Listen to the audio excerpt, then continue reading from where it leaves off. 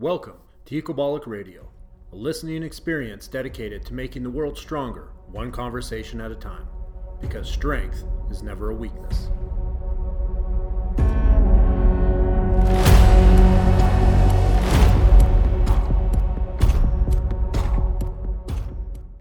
Welcome to Ecobolic Radio with your host, Derek Witzke. In today's episode, I get to sit down with yoga, mobility, and breathing coach Dana Santes. Dana has been in the industry more than 15 years, working predominantly with professional sports, ranging from basketball to the MLB. She's also worked with the WWE and is a regular contributor for CNN. She has a new book coming out called Practical Solutions for Back Pain Relief. Without further ado, let me welcome Dana Santes. All right, welcome to the show. I'm super excited to have you stop by. I hope things are going well. Give us a little bit of background of what's been going on the last few months since we saw each other last. Oh, wow. Well, my career is awesome. My life is awesome. Everything is sunshine and rainbows. But, I'm just blessed. So although I'm really busy, everything that I'm doing that sometimes stresses me out is really good stuff. Right. Finishing the book, there were some stressful points, but the book is done. It's out there. I'm getting a lot of good feedback from people, saying that it's helping them. I work with all the teams that I've been working with. I'm actually now working on finally getting my website out of 1990. I think it's the last time I updated it. You're pulling it out of the archives of HTML life and getting into the modern era of web page design. Yes, yeah, kind of like that. Are you doing it yourself, or are you having somebody else create your web page for you? I'm letting someone else redesign it because I've done a lot of it. Like when I have to use code when I update my press updates now, and I don't even know what I'm doing. It's more of a cut and paste. I know that these symbols need to go here and there, but I don't know what any of it means. So I've been doing that for a while and kind of limping along. And when I say a while, like 10 years, but I've not needed to use my website as a marketing tool because I have more than enough work. Yep. And professional teams aren't searching the internet to find me. Thankfully, at this point, I have a reputation and again, I have enough work. I love what I'm doing. But now I've gotten to a point where I want to make a website that's a resource for people. Right. So who aren't professional athletes, all these people who reach out to me that half the time I cannot answer all the direct messages. I can't answer all the emails. I want to be able to direct them to my website for all kinds of free resources. Also, I'm putting more programs up on Train Heroic, but a lot of free stuff. And also with this website redesign, I'm redoing my YouTube channel, which also has been kind of trapped in, I don't know, the last time I did videos was like 3 years ago. I looked at those too, and I looked at my hair and I'm like, what did I think it was 1980? But well, it's funny, Dana, because it does move really fast in the social media world, right? And for a lot of people that are tuning in to listen to us for the first time that may not be 100% familiar with everything that you've done, is you've been sort of at the top of two very different careers, but at the same time, because of how quickly social media is adapting to the industry, you, in a sense, are using your past life to be able to build your new life as somebody that is not only a yoga, breathing, strength coach, expert, you're also a marketing or former marketing executive. And when you look at how your previous education and your previous career went, how much is that now starting to influence what you get to do outside of your specialty as being somebody that is a yoga, mobility, breathing coach at the professional level? Are you incorporating those two things at all now? Oh, yeah. Well, I definitely incorporated it from the very beginning. I mean, which is why I really don't need to use my website as a marketing tool because I came out of the gates doing a whole lot of leveraging that marketing background. I tell the story all the time, but I think a lot of new strength coaches and mobility coaches and people who reach out to me saying, how do I get into professional sports? Right. I think it's important for them to hear that when I wanted to get into professional sports, and this is the short version of the story, but I researched, I looked at all 4 major sports that I wanted to work in and that I currently work in, as well as I now work in other sports, but the NHL, the NFL, MLB, and the NBA. Right. And I found out who was the head coach or manager, who was the head athletic trainer, who was the head strength coach. And then I picked 3 players, 3 pretty decent players from each team who also had an injury history. Yep. So, and remember, this was 15, 16 years ago. This is when the internet did exist, but it was really slow, guys. Absolutely. Like, you're not talking overnight success, right? We always joke it's like, I built a career in 15 short years, right? Right. Yeah. Well, so I've been on social media now for about 4 years. Mm-hmm. So I think people think, oh, wow, she's done this in 4 years. That's hilarious. But going back to like 15 or 16 years ago, so I looked at I did all the research and I looked at all these individual people. I did not have a template. Yep. I found out what schools they went to, who else they knew, so that I could send them a personalized letter. Wow.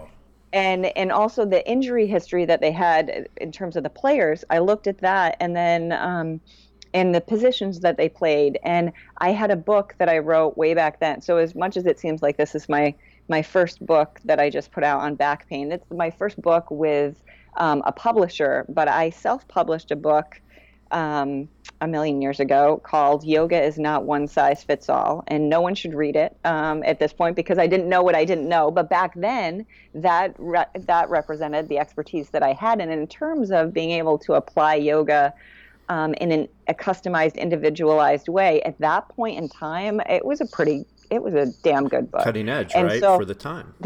Right, for the time. And now I'm saying, don't buy it. But anyway, I went through and I earmarked pages in this book specifically for whoever I was sending this to. And then I took that personalized letter. This took me about 80 hours of work. And it cost a lot of money to send these packages out. And I mailed them to every single person that I just mentioned on every single team in every single sport. Okay, so this is huge because this reminds me a lot of what I sort of went through in the early days of trying to get my name out there in the coaching world. But this is huge because this is something that nobody is talking about anymore. Okay, so I spoke with an author and strength coach yesterday named Brian Cron from Canada. He's written for Muscle Fitness. He used to edit for T-Mag. He's a guy that's been in the gig for a long time, but on very much the private sector side. And we started to get into this conversation, and we jokingly brought up media celebrities like Gary Vee and some of these other people that are talking about the grind, right? The new world of social media grind, content. But people forget that the real work and the real impressions that are made in these industries are not flashy 2.4-second news bites. And and you've been in this gig for 15 years on the professional side, coming from a world of high-level pressure executive stuff.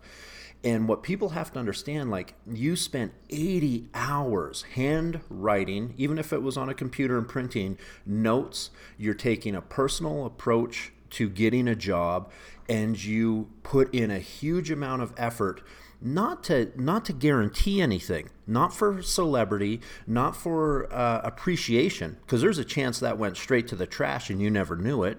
But what you did is you put in that time going, this is the minimum amount of work that I'm about to put in to get a handshake, not even a job. You're just trying to make an introduction that took you 80 hours, let alone all the time it took you to write that book before.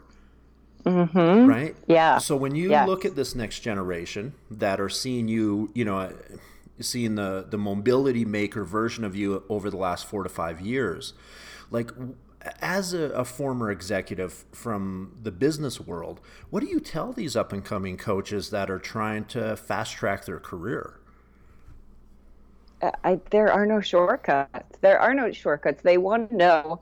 They want to know how it is that I can continue in this career and keep it growing and growing. How did I get this momentum? And it was built on that foundation, and then always doing the right thing. And I wasn't about social media, and that's a massive turnoff for a lot of these coaches. Right. You if you just want to come in and show that you're working with players, and I still get uncomfortable about it. It's a necessary part. Necessary is the wrong word. It's an almost necessary part of my career now. Sure. But in a certain respect, I've earned the ability to do that, because I'm coming into a team. I was invited one time, and I'm taking pictures that I was there, and then I'm posting that on social media. Right. For example, I first started working with the Orlando Magic like 4 or 5 years ago. And for the very first time ever, I posted a picture of me at the Magic, like, I don't know, maybe a couple months ago, and I had all these people congratulating me. It was hilarious. As if you got the job yesterday, right? As if I just got the job, or yeah. And then I've been interviewed for podcasts before from people who, again, only know me from social media, and Right. and they're like, so you got to consult with the Phillies, and my first work with the Phillies was in 2013. It's just, they don't understand, because so many people, Derek, work with professional athletes because they posted a picture. Yes. They were probably at a charity event and they stood next to the athlete. And so that gets really frustrating for me.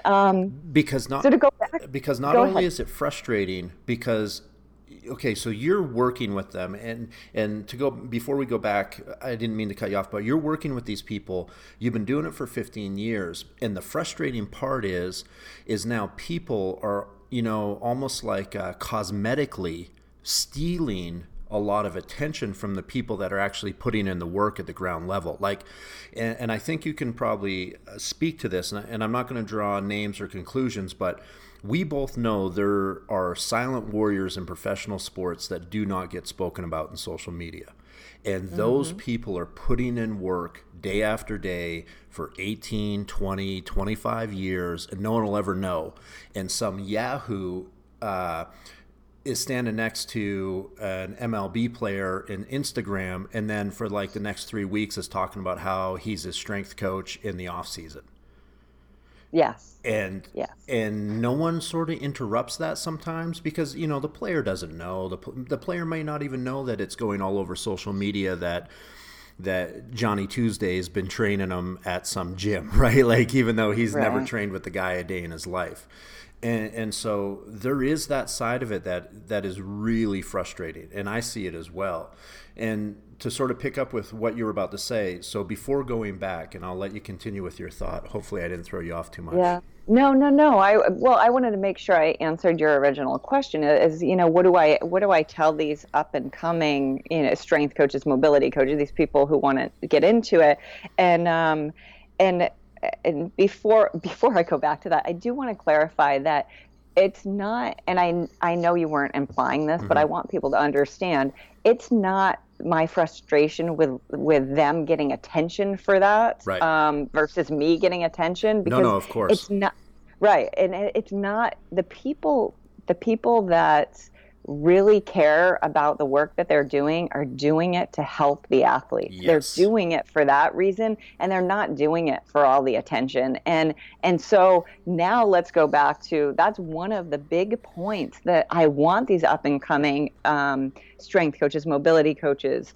to know, is that you have to be in this for the right reasons. You can't be in it for your, Instagram story or whatever. 100%. That is not, if you're going to be able to do that, you need to earn the right. And the bozos who are out there doing the bullshit like that, they're not establishing relationships. They're going to be one-hit wonders, because they're not earning anyone's respect that way. Nope. And it's easy to see through that. But I know that, the newly certified strength coaches who want to work with professional athletes, who email me all the time, I know they get stars in their eyes when they see other people posting those pictures, and right. That seems like the the thing that they're aspiring to do. And it's like, no, you've got to keep your eye on the ball, because if you're asking me now, how have I had this longevity in my career, and how have I been able to work at this point? I've worked with more than 40 different professional sports teams, and built these relationships. It started on that foundation of showing them that I was willing to put in the time to learn about them. And sometimes I didn't get hired. I got hired more often than I thought I ever would based on those packages I sent out. But sometimes I didn't get hired, but that came back to me later on in life. Like, for example, one of the coaches that I had sent a package to was Romeo Crennel and at that time he was with, I want to say, the Browns. Yeah, that's when he was my employer. Okay, cool. Yeah, so I worked for Romeo. So now Romeo is like a special coach at the Houston Texans. Oh, and nice. So last year I got, and Romeo sent me back the most polite and personalized rejection letter of all the rejection letters. And I got a lot of rejection letters, and I kept them, and they didn't have to send those letters, sure, right? Yeah. But they saw that I put in all this time, and a lot of those letters said, I've never received a package like this before, like right. This is incredible, but this just isn't, we don't have the budget right now, or things like that. I mean, I saved them, because to me, that wasn't like, oh, this is horrible that I got this letter. It's like, this is so cool. Absolutely. That they actually took the time, And so Romeo sent me one of these letters, and I still had it. I still have it. And so I'm at the Texans, and actually leading a meditation I had been there for 2 days, and it was at the end of that second day. And I did all kinds of mobility work, but now we were doing a meditation, and Romeo comes in, and I was so excited to meet him because of, here it is, like 15 years later. Right. And he's sitting there doing the meditation with us. And then afterwards, he comes up to me, he's like, I need more of this in my life. And it's so cool that you're bringing this into, I don't know that he said so cool, but something like that you're bringing this into the players. And I said, well, Romeo, you might not remember, and then I started to tell him about this package. I said, and he's like, of course I remember, because how could I forget something like that? And wow. Yeah, and that was why I did, that's why I'm doing what I do. Like, I got such a charge out of that, and it reinforces that I've been doing the right thing. And so all of this time, like, there I still was in the back of Romeo's mind, like, he didn't forget, and he's old now, as we get older, we forget things. Yeah, I agree. But he didn't forget. And you're making an incredible point without saying it specifically, because having met and worked for Romeo, so you made a powerful impression in a positive manner on an individual that has coached at the highest level in our country. And And what people have to realize, and this is really important, the same positive impression that you made through this incredible work ethic for this man, when you make a negative impression, they also remember it for 15 years. And that's what you have to remember with these high achievers, because they're in the business of success, and they're in the business of long-term ability. So they're going to be around a while, 20, 30-year careers for some of them. So if you do these guys wrong, they remember. And they remember the way that they remember you doing them right. And it's funny because with Coach, when I was there, we didn't interact much. I was a low guy on the totem pole. I didn't think he knew who I was. We never spoke. He rarely spoke to the head strength guy at the time. And when I was with the Browns, we had a player by the name of Charles Bentley that was a real trouble case injury-wise. He basically he ended up having his career ended by a MRSA infection, a staph infection that actually ate his patella. Very bizarre situation. So, but there was a short window where LaCharles was potentially going to come back for the Browns. And I remember I had to hold a tackle pad. Worst day of my life for this guy. So I had to hold a tackle pad while he ran drills where it was literally, this is how serious it was. It was me, Romeo Crennel, LaCharles Bentley, and one, because LaCharles was offensive, and one defensive player. the only people in that field house. No video cameras, no one got to watch, no one got to see anything. It was literally to the point where one player, one coach, one conversation worth millions of dollars, right? And I was like, wow, this is intense. And I remember we go through the whole practice. Romeo evaluates him with his own eyes. And then he turns to me and he calls me by my first name and tells me what to do. And I was shocked because I'm like, okay, A, I've never spoke to this man before. B, how does he know me by my first name? There's like, right? There's like 100 people that work under him. And that's when I realized the level of professionalism that you take for granted in professional sports, that a lot of these young people coming up, they need to become really good at being professionals, not just really good at what they do. Yes, absolutely. And you've got 15 years in this industry, let alone your previous industry. Could you talk to that a little bit? Like maybe give some like real world advice to how important it is to carry yourself as a respectable professional in these leagues? Oh, well, and as a woman. I was going to say woman, but I didn't want to throw it in so quick. But I'm glad that you said that because it's a male dominated world. I'm not going to kid anybody. Yeah, there has to be you have to have a certain personality. And I've had a few strength coaches say, because it's hard to come up with an explanation for what that is. And it's been characterized as Dana just gets it. Right. Like, I just get it. I can't let my feathers be ruffled too easily. You have to have a thick skin. You have to understand that you're coming into their world, but you also at the same time have to command a level of respect. I'm not going to let anyone belittle me, especially for being a woman, and I'm not going to be made to feel disgusting. Absolutely. I don't know. I've been able to find my groove there. If anyone has said anything, and I'm sure, there are men, and I've been doing this for 15 years, I'm sure there have been things that have been said that I probably wouldn't want to hear, but the good thing is that I haven't heard it. Right. It's never been said in front of me, so I've always made sure that I carried myself in a certain way, and because I've heard the stories about, these women just want to come in here and husband hunt and all of that, and I don't act like I'm starstruck, and I'm not. I'm my first year working in pro sports, I remember joking that I perfected the Heisman because I was just like giving all the guys the Heisman, like this is not what I'm here for. Yep.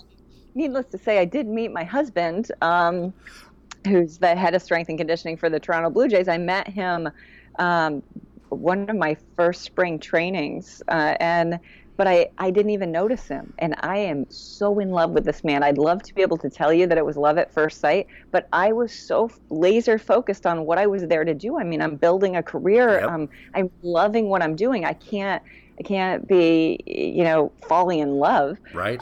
Right. There's no time for my career. Right. But it was like 6 months later, we ended up going on our first date, and then we were married like 6 months after that, and now we're going on 10 years. So maybe it wasn't my first spring training that I met him, but it was early on. Anyway, it was early on, and I didn't have time for that, but yeah, now obviously I have time for that. He's everything.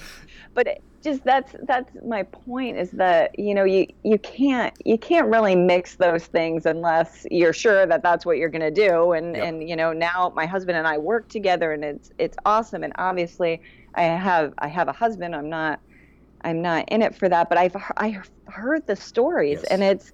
and a lot of them, they're just stories, but you have to be careful that you don't give anyone ammunition to create any of those stories. And so that's a difficult thing, being a woman. But I don't want to stay hung up on the woman thing. Just right. As a professional in sports, not only not only maintaining your own professionalism, but understanding, and this was a point that you made when you were talking about Romeo, like having this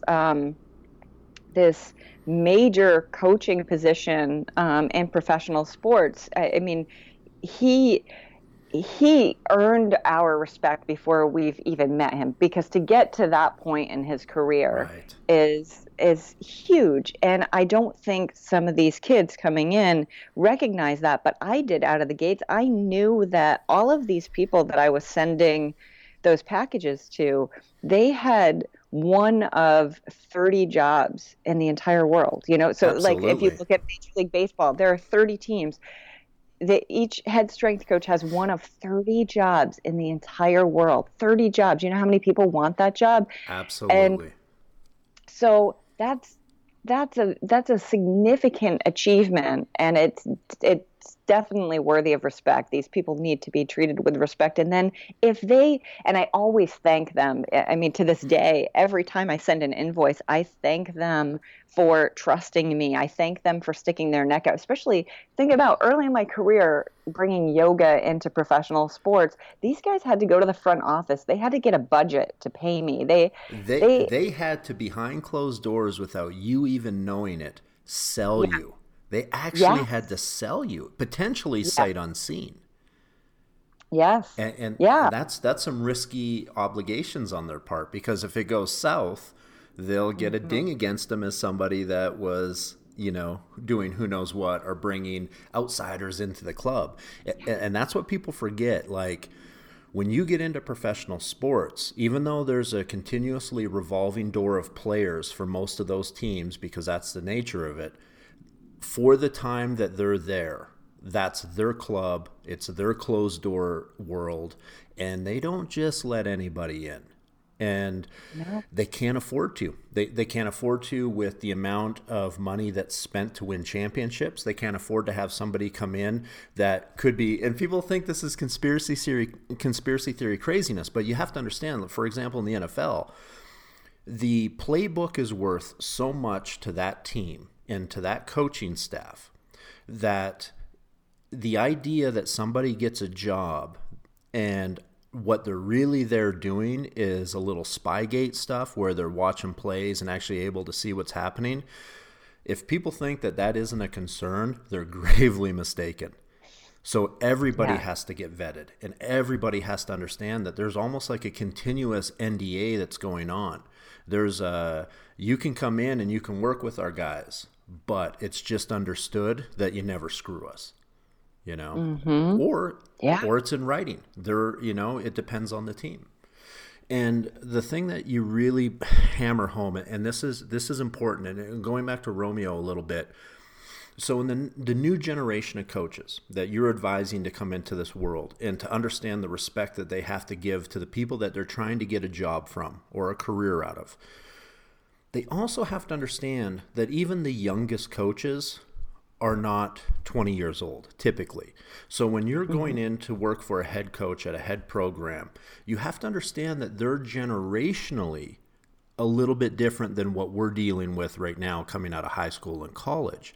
So you have to almost go through an education process of, how do I deal with somebody that I'm applying for a job who's probably more like the age of my father than the age of my friends, and how Mm-hmm. much different their psychology is than, say, the next generation that's coming up.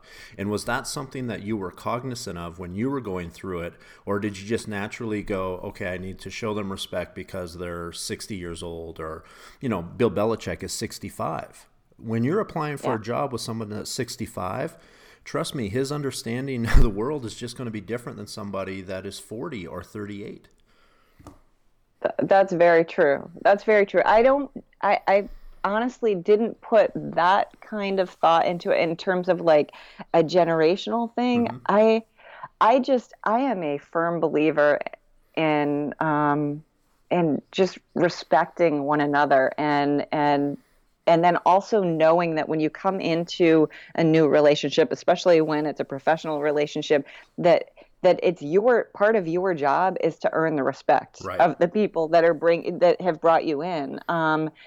and then live up to, at least, if not exceed, their expectations. And so this is that, I think that's all part of it. And it's, if you don't lose sight of that, then the generational thing won't be an issue. Yep. The problem that I'm seeing, though, is that the perspective is so skewed with this youngest generation that's now becoming professionals, that they're the attention spans and the belief that you can. I'm going to sound old now, but I get really frustrated by this because I feel like it's definitely a lack of respect for my time. Yep. And energy. But I'll get these direct messages. Someone direct messaged me, and it takes them 30 seconds to send this question. Right. And it's, yeah, I know. But I know where you're going. Here we go. Yeah.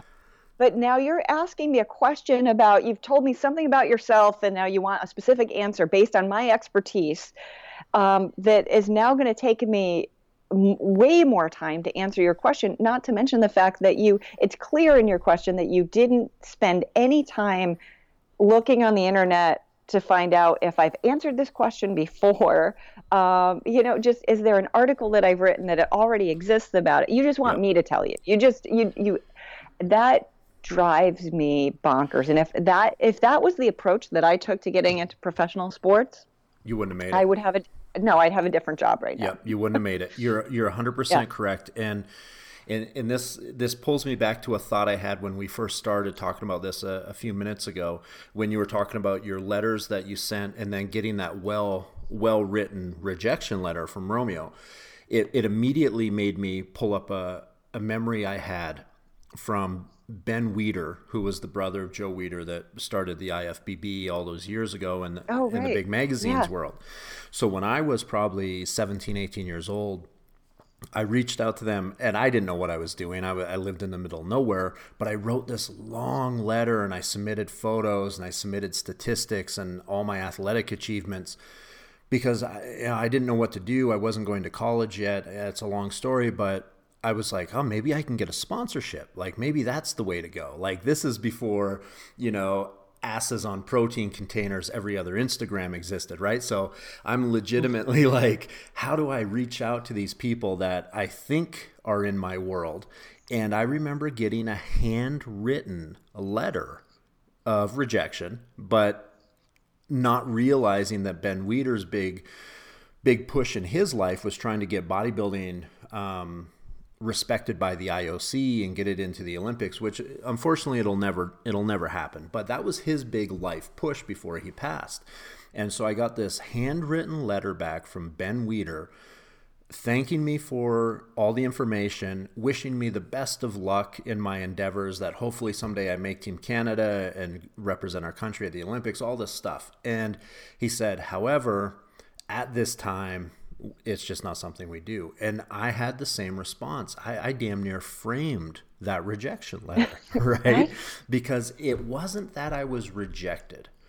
It was that I took the time to reach out to somebody I respected greatly for an opportunity, and they took the time to respect me enough for the courage to respond. Mm-hmm. And in today's world where somebody will like double thumb pigeon scratch you a direct message, right? that shows up in because social media has created such an intimate way to reach everyone. And now there's positives to that, because we're having one right now where we can, in a sense, intimately get a conversation to potentially thousands of people. And some it may benefit greatly, the information that you've given. So that's awesome. The negative is that somebody can reach inside your personal space almost unwillingly, hence the dick pic problem, but and that's reality, right? And so but they can reach inside that personal space of yours, and then you feel obligated because the wall was penetrated between you and them, and they make you feel guilty for not making them the same priority that, for people of our generation felt when a Ben Weider or a Romeo Crennel wrote us back. And the reality is it's just not the same. But they think it is. They think it is just as important as the letter that you wrote to the Cleveland Browns, and it's not even comparable. And and that's a frustration for me as well, like, because I try to be responsive, and I try to, like, when I see someone ask a question, it's like, okay, what would have I felt like when I was 17 putting that letter in the mail? And then, and then sometimes I just have to stop myself and be like, oh yeah, that's right. Sometimes motherfuckers never wrote me back. Right. And I didn't lose sleep over it because I sent that piece of paper off in the mail and it never came home. Right. But because they expect it to be easy now with DMs and electronic media, that we don't have that freedom anymore. And so before we close out, just a little bit on how you sort of address and move people into the professional realm of things. When you look at where you're at now as a professional female coach in a predominantly dominated industry, that you've basically, respect is what got me here, respectfulness is what's kept me here, and an understanding of self and morality is what has allowed me to be successful in this industry. We are seeing a transition. We're seeing more female coaches come into male sports finally. Some of that stigma has been broke. I think there's now a head female strength coach in baseball. When we look at that sort of stuff, speaking to that culture and that side of the equation specifically, what would you tell an up-and-coming female strength coach that quite possibly has been told her whole life that she'll never work in pro sports? Oh, well, that's just not true. It's just not true, right? It's up to her, yep, whether it's true or not, right? That's it. It's up to her. The barriers have been broken down by a lot of quite a few trailblazers now, yep, and women have proven that we're human beings who have we have a lot of value to offer athletes. Absolutely. Whether they're male or female. This isn't a sex thing. Yep. So yeah, whether or not she works in professional sports is absolutely up to her. And it's a nice change, isn't it? And, for me, I come from a bit of a biased background. Yesterday, I was able to sit down with one of my former teammates, Robin Lyons, who's the head strength coach for OPEX Performance, which is a cross-games geared development program out of Scottsdale, Arizona. And Robin and I go way back. But it's funny because I came from track and field, and I came from that track and field world.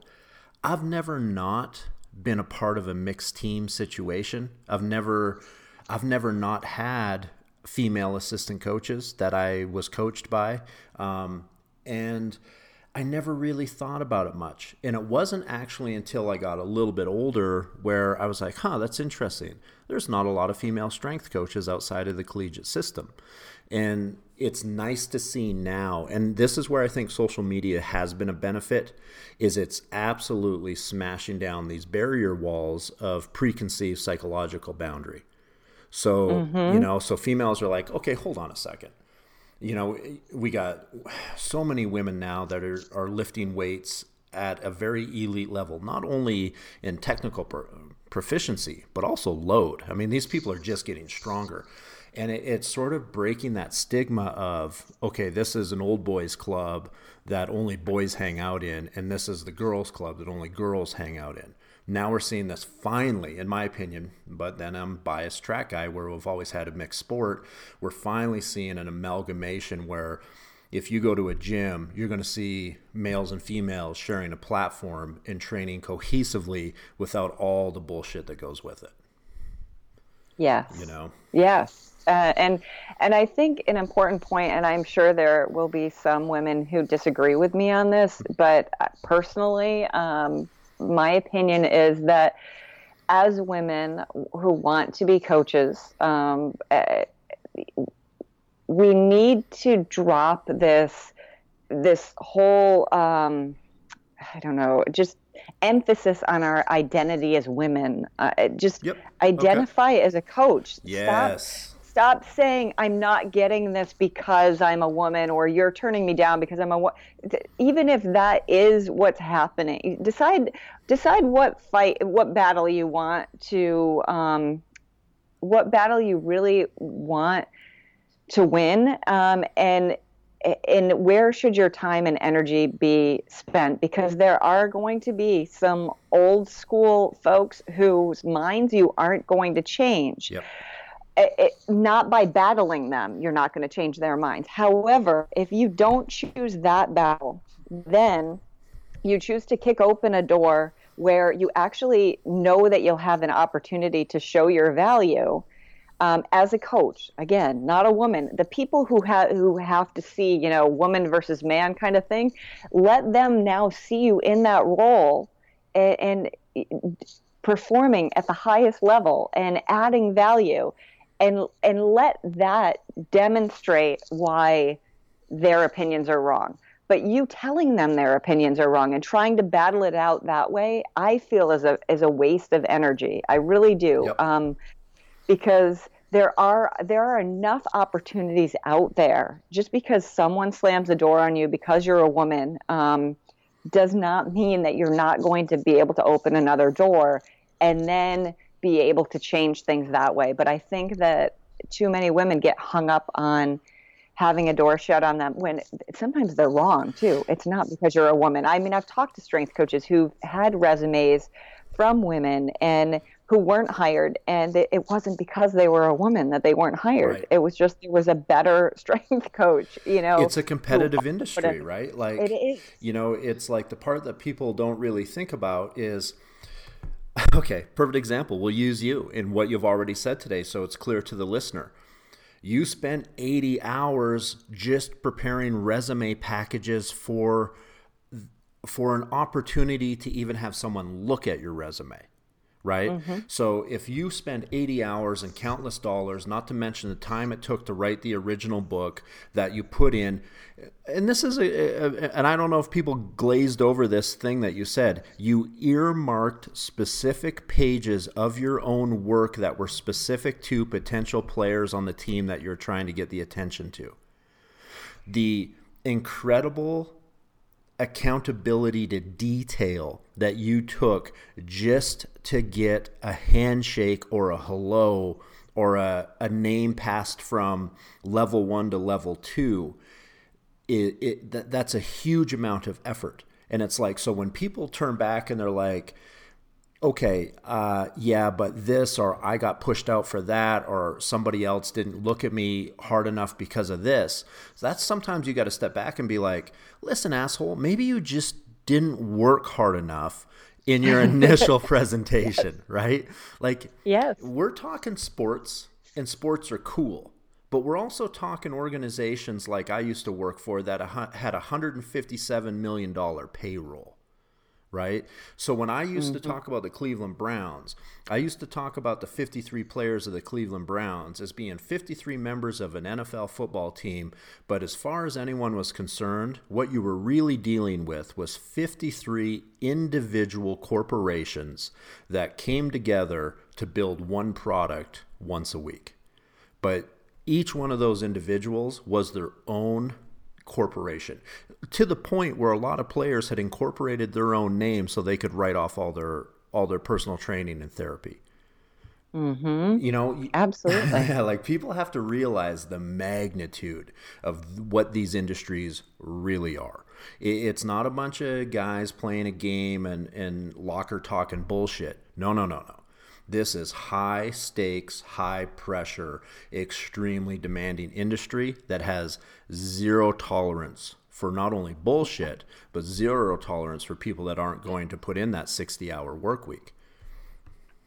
Yes. Yeah. I mean, you have to be fully devoted to, if you're going to work with an athlete, you have to be fully devoted to them and understand all of the nuance of what it is to be an athlete. Like you were saying, that they are their own corporations, that there are so many layers to every choice that they make that has to do with their career, and then the organizations themselves. And we had already started to talk about what goes into them making a decision to bring someone in, and right, and the vetting process, and there's just so much that I mean, I didn't understand it. Again, you don't know what you don't know, right? yep, And now you and I are coming from a perspective of experience in this, and we understand it. But coming in, yeah, I had no idea. I thought when I switched careers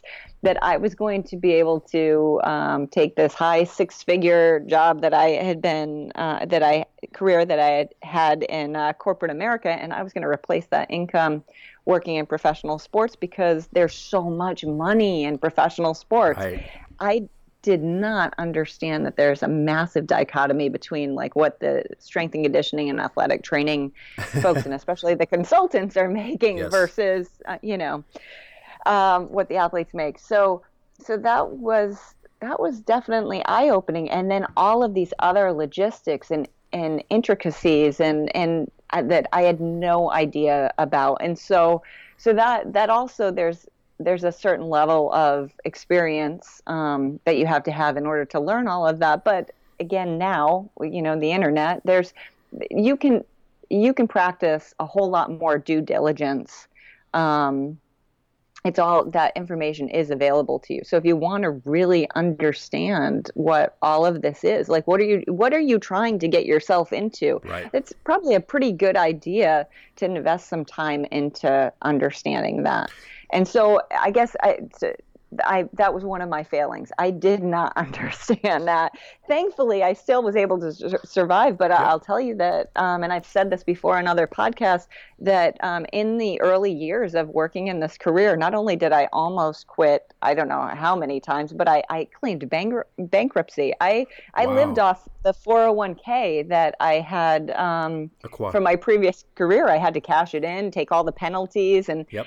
and when that money ran out, I was out of money. And I mean, I was lucky to limp along, maybe making 30 grand. When I did finally start to actually make money, like 30 grand in those early years was like, oh, maybe I could somehow survive on this. And that's very much like the journeywoman, journeyman stories you hear about coaches, right? Like everybody thinks that coaching is this windfall, right? Because programs have tons of money. My first coaching job out of college, I got a job as assistant track and field coach at a Division I university, and I was an assistant strength coach. I made $12,000 that year. Yeah.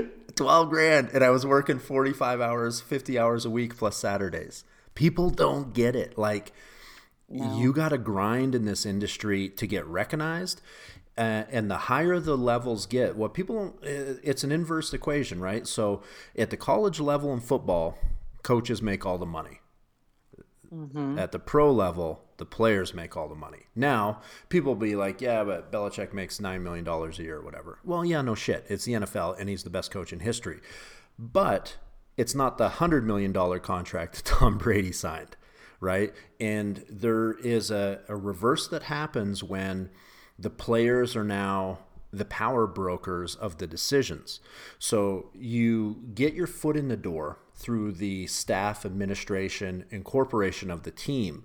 But then it comes back to, and I want you to talk on this just a little bit, it has to come back to, are you providing a service the players speak highly of?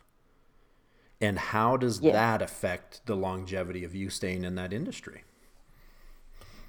Yeah, absolutely. I mean, it's true because also there's the chance that a player could be injured, and there always has to be a scapegoat. So you have to be very careful that what you're doing, you're providing value, but you keep safety in mind. You're not making these grandiose claims that you're going to, change players. Let's say in baseball, I'm going to, add miles per hour to somebody's fastball or something. Right. And then, you're doing these cutting edge things and then someone gets hurt. Like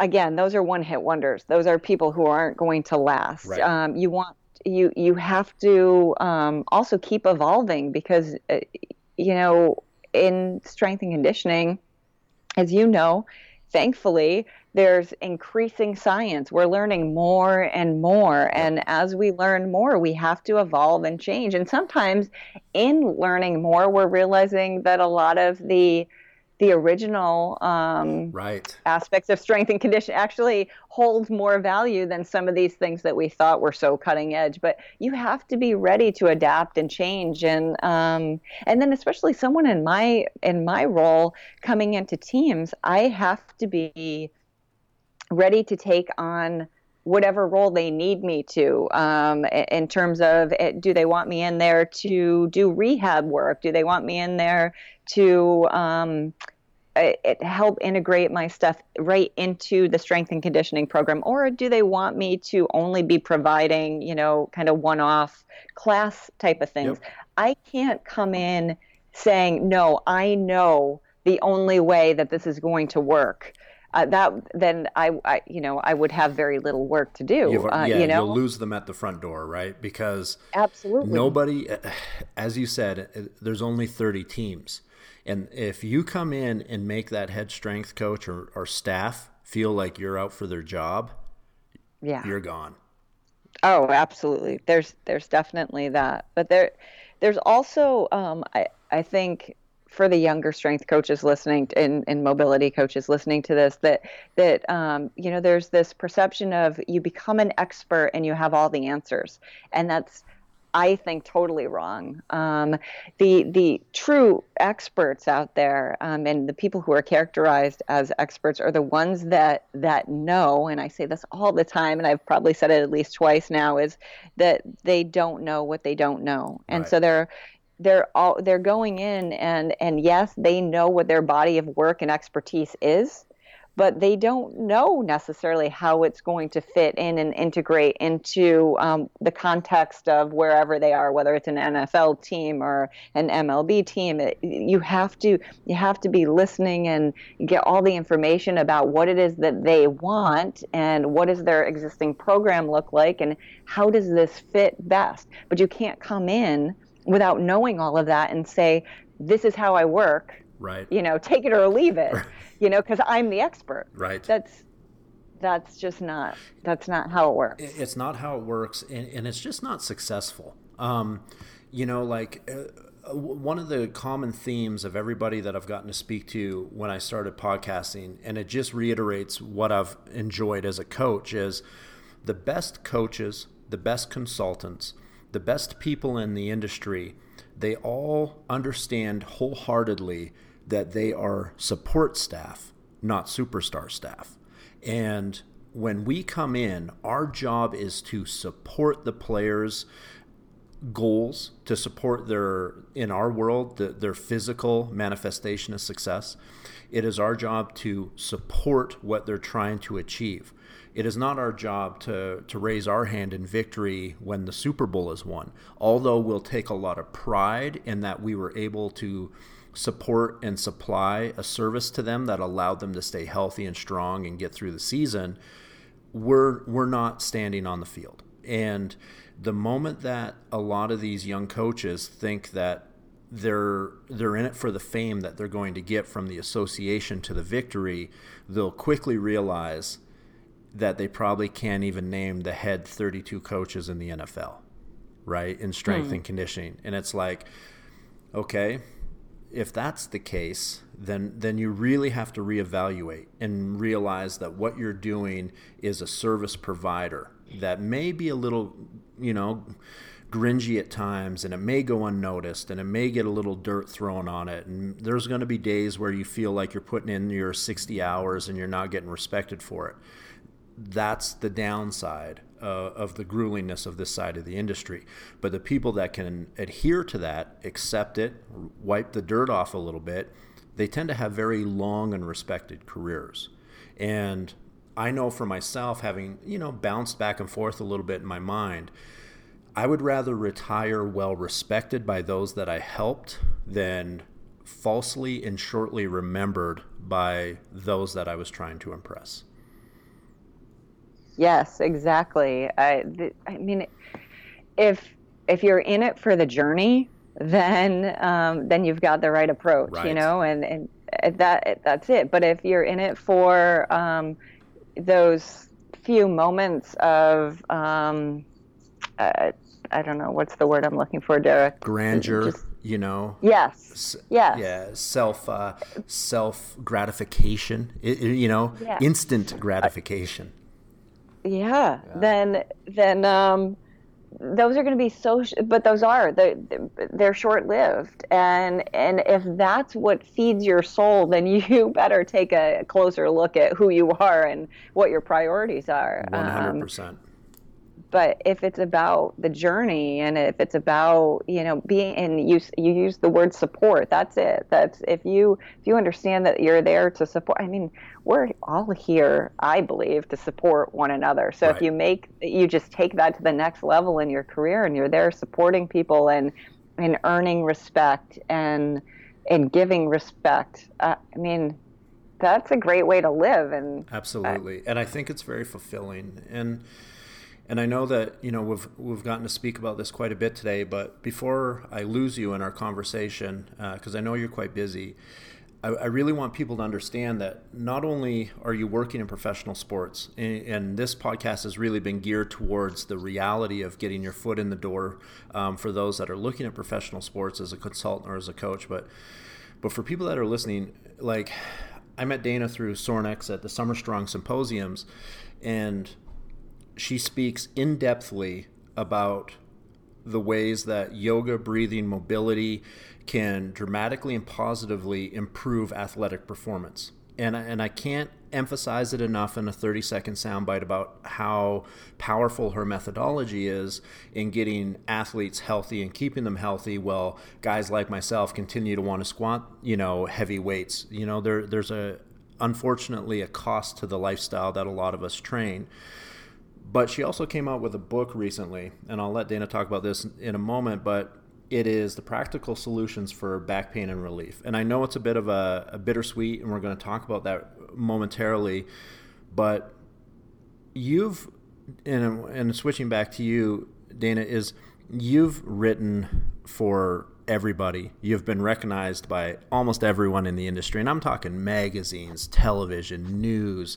You said you've been writing for CNN for 4 years, and these are big publications. These aren't micro blogs, which are fantastic like I do, but these aren't micro blogs. These aren't short little snippets. You're working with industry leaders on the media side as well, getting information out, getting good information to the masses, not just a niche group where you can speak specifically about a topic and use all the perfect technical jargon that we love to use when we talk to each other, but you talk to the common folk as well, people that are in pain, people that need help, people that need to regain control of their body. And when somebody is trying to do that, and sort of follow in the footsteps of people like yourself that are really sort of career organizers and career leaders in this field, what advice would you have for them? We've talked about the advice for the pro coaching, but somebody that does have a legitimate passion, wants to write a book like you have written recently that's on Amazon right now, as well as working for these major mainstream publications. Like, how do you tell somebody to get into that world? And it could be another 50 minutes, and I don't want it to be that way, but just a couple tidbits, Well, so it's difficult for me to give advice on getting into that world from my own experience, because actually my career in professional sports fed my career as I don't know, like a cited expert and magazines. Sure. And press. Now, I will say that my former career helped me kind of get my foot in the door with the media, because I'd worked in public relations and marketing. And so as I was building this career in professional sports, I did pitch different media outlets on what I was doing and writing stories about what I was doing. Right. And so I did get a lot of press in the beginning of my career that I had pitched to the media to make happen. However, after that happened, again, I'm pretty good at building relationships because I treat people with respect. And just like in the professional sports world, editors, where coaches move around, once you're in the industry and professional sports, you move around. I've even seen coaches move from, like, the current strength coach at the Orlando Magic. Used to be a minor league strength coach at the Pittsburgh Pirates. No kidding. So, like, I've even seen that, yeah, and I've seen a couple of instances of baseball to basketball. But anyway, so yeah, once you're in, as long as you don't mess up, you're in. Right. It's the same thing happens in the media. A lot of these editors will move from one publication to the next publication, and even the freelance writers who get hired by the magazines, they're writing for all different magazines. So you establish relationships, and so I did. I established relationships in the press and a reputation for not being overly promotional and knowing what the press wanted. I mean, obviously, I read the news and I read articles, and it's so funny because sometimes people who are trying to promote themselves act like they never have read a magazine before. Like, the stuff that they try to get the press to put into their publications, it doesn't make any sense. Right. That's just not what they, so it's, I had a reputation for doing that. And then I mean, like, my role with CNN happened organically. They reached out to me. Like, after that initial push to get press when I first started my career, I never did it again. I didn't have to. Because you allowed your work to speak for itself. I did, and I kept those relationships going. Yep. Like, when I establish a relationship with someone, it's not just so that I can capitalize on it. It's because if I ask them about their family, if I ask them where they went to school, if I don't think I'm going to be able to remember it, then I write it down. Absolutely. And then if that person happens to jump into my mind, guess what? I send them an email and I say, hey, how you doing? Not because I'm asking them for something, because I want to continue that relationship. Right. And then so maybe 3 years later, they go to another magazine and they're given a project and they need an expert. Guess who they're going to reach out to? Absolutely. And that's how it all happened. And so this book that I wrote, ironically, last year, I had 2 different publishers who reached out to me. I didn't reach out to them. And the first publisher, I actually said no. It was right at the beginning of spring training. I was like, I'm, flattered. I'd like to write a book. It's not something I can invest time in right now. This other publisher came to me in June of last year and said, we think that the world needs a book on back pain relief that's based on the things that you do, because we read an article that you wrote for CNN on back pain relief, and we actually took that article and wrote pretty much an outline for a book. Would you write this book? Wow. And so, yeah, right. So it was like, this seems like paint by numbers. Well, it was not paint by numbers, but that seemed like a no-brainer, and it was a shorter time frame, and I do a lot of speaking during the summer, so I knew I'd have some travel, and so I wrote a lot of this book on airplanes and in hotel rooms, and but it just seemed like the time was right, and how could I say no to that? Because they're telling me, we think you can help a whole lot of people with this book, and so it happened organically. So although I can't give the advice to people about how to specifically get in the door, I think it just comes back to my overall advice to people is respect other people, earn respect, forge relationships, maintain relationships, and do the fucking right thing. And guess what? Good things happen, right?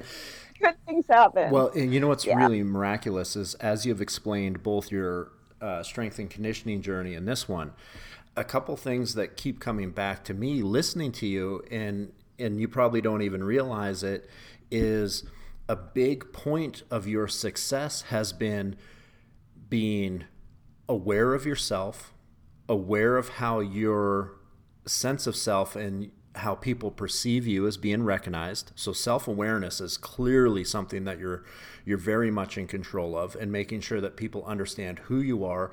But more importantly, you make it very clear that this is who you are. These are my boundaries. These are my skill sets, and this is why I'm here. An extreme level of professionalism comes across in everything that you say. From somebody that has listened now for an hour of your description of the process, you are rock solid when it comes to the details of putting in the work to ensure that the research has been done, and that research leads to an outcome that is somewhat predictable, in the sense that if I'm going to do A, B, and C, then D should be the outcome. If D is not the outcome, that's okay too, because I still did A, B, and C, and I'll always do A, B, and C because that's the way it's meant to be done. Yes. Right. Yeah. And the way that you have set that out for people that are listening, this is really important stuff, because if you stick to your guns and you are a good person and you maintain good relationships, follow the path, do it the same every time, and eventually what you'll find is that more times than not, success will start to show up. But if you keep throwing shit into the air and thinking that eventually it's going to stick and you do it different every time, well, you know what? You're taking a lottery chance with your career. Yes, you are. And also, I mean, the whole fake it till you make it, I hate that. I hate the fake it till you make it, because when you're faking it, you're pretty much making things up as you go along. Yep. It's pretty hard to remember what you've told people about, it's bullshit, right? It is. It's bullshit, and it gets old quickly, and it's just, yep. It's way more difficult. Let me tell you, the fake it till you make it is way more difficult than just do the right thing. Just do the right thing. Do your research, do your due diligence, put in the time. It's like I always used to say, like, there's that old saying that it's not what you know, it's who you know, and you'll hear that. And I always used to say, okay, that's fine. But you got to take it always a step further. In the real world of performance coaching, in executive positions where millions of dollars are on the table, sometimes who you know will get your foot in the door, but it's what you know that keeps you at the table. And if you don't know shit and they know it, it doesn't matter if it was your father that hired you in these industries, you're gone. Mm-hmm. So you have to you have to put in the groundwork. You have to have your stuff together. You got to be a solid performer it doesn't matter what the industry is. When you get to that 1%, which you have moved into as a coach and as a presenter and as a teacher, when I think of you and I think of what you're doing with your movement mobility yoga stuff, you're a 1%er. And when you get to that level of expectation, you have to know your shit, because if not, two things happen. One, you get found out and people stop paying attention, or worse, people find out and then they draw a bunch of guns against you and spend the rest of their day telling everybody what you don't know. And that's the worst thing that can probably happen in our industry, in my opinion, is have people just pull you down because they want to. And so as we close up, and this has been enlightening for me as somebody on the other side of the microphone, just listening to this career advice, because some of it, I'm even, I got pages of notes, which I don't usually do. So I usually just bullshit with somebody. But I wrote a lot of stuff down on what you said, because I think it's very poignant. And I think it's important for coaches to understand the importance of the process that you went through to get to that highest level. But just before I let you go, the thing I ask everybody is, what's coming up for you? Where can people track you down? I know that spring ball's coming up, so that's going to keep you super busy. But do you have any speaking engagements coming up? And where can they find you if they want to pursue you more and increase their own education? Well, so remember, I'm doing this massive overhaul and redesign of my my website to make that a resource for people, and my schedule will be up there, and I'm trying to get that done Well, the goal was by the end of February, but let's say by the end of March, for sure, Mm-hmm. it'll be all set. But I have so many cool speaking engagements and things that will be up there that I haven't been able to really tell people about. But I will be again speaking with Perform Better, the Perform Better Summits. I'll be in Providence. At the big one that they have, and I don't remember the date right now, but I want to say it's June or July. But then also I'm doing some NSCA events, and there's one in Toronto in May. Mm-hmm.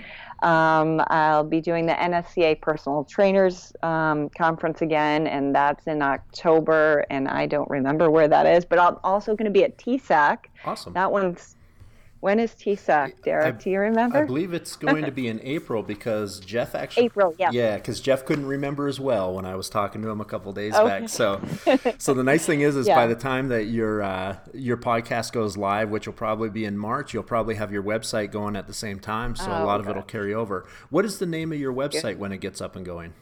It's mobilitymaker.com. It does still exist right now. It's up there, but you're just not taking updated. the one and just giving it a whole new makeover, which will be a whole new makeover, which will be pretty awesome. Yeah. And will you be able to make it back to Summer Strong 11 this year? Is that in the books? Do you know? I'm working on that. I'm hoping so. I may have to bring my youngest child with me, so it'll be a different Summer Strong experience for me if he comes. But absolutely, because he's 8. Yeah. But it'll be an eye opener for sure. Yeah. Oh, and I also have April 21st. I will be at Drive 495, Charlie Weingroth and Don Saladino's place, and in New York City, and I'm going to be doing a moving through back pain workshop there. Fantastic. Yeah, so there are a ton of other things, but those are top of mind right now. But yeah, I'll be all over the place because I love presenting. I tell people I could do it every day only because I feed off the energy of the people that I get to share this information with. And one other point I did want to make when you were talking about experts and how you really need to know your shit and not fake that you know things. I think it's really important to admit when you don't know. I see too many people get all hung up and wrapped around the axle when they're asked a question and they don't know the answer, when the easiest response is the honest one. And I respect that so much more. And there have been so many times that I have been, doing a Q&A at the end of a presentation, and someone has asked me a question and I didn't know the answer. And I always say, I don't know the answer. And if people are going to decide, oh, well, if she doesn't know that, then they don't want to follow me or support me or whatever, then fine, I don't care. Absolutely. But I think that's so important that you've got to let go of that ego that you think that you need to know everything. No one knows everything. And when someone asks you a question about something that you don't know, it's an opportunity to learn, unless it's a bullshit question about something you don't need to know about. Right, absolutely. Admit it and move on. But otherwise, look it up, find it out. And I think there is a highly respected humility that comes when even the people at the top of their game are willing to make the statement, that's an excellent question, let me find the answer for you. Yeah. Because it shows that, A, we're not robots, and that's an important thing. You don't want to be a robot in this industry. Eventually humans want to be around human beings. So that's a big one. And 2, it shows a genuine, now you got to follow through, right? So if you say that, let me find out, of course. So that's a given. But it also shows that you are genuinely interacting with the people that are asking the questions. Man, what an insightful hour that we've had. Hopefully we can do this again. I know that it probably will be down the road a little bit as your schedule gets a little bit crazy, but I'm really looking forward to talking about what else you get into more specifically. I think as people have had this introduction to our podcast here, is is we can get into the nuts and bolts. Now they have an introduction to who this great mind is in our industry, in my opinion, and what you're doing for a lot of athletes and in general pop as well.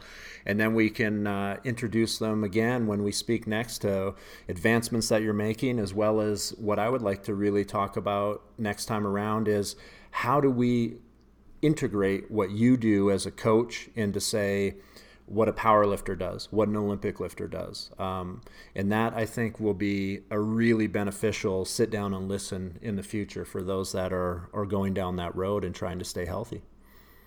Oh, that would be great. Awesome. Absolutely. Well, thank you very much, Dana, for your time. And hopefully we can crank out another one before it's too late. Sounds great. Awesome. Thanks. Thank you for listening to Ecobolic Radio. For more information about upcoming guests and episodes, please follow Derek Witzke on his Instagram or at derekwitzke.com.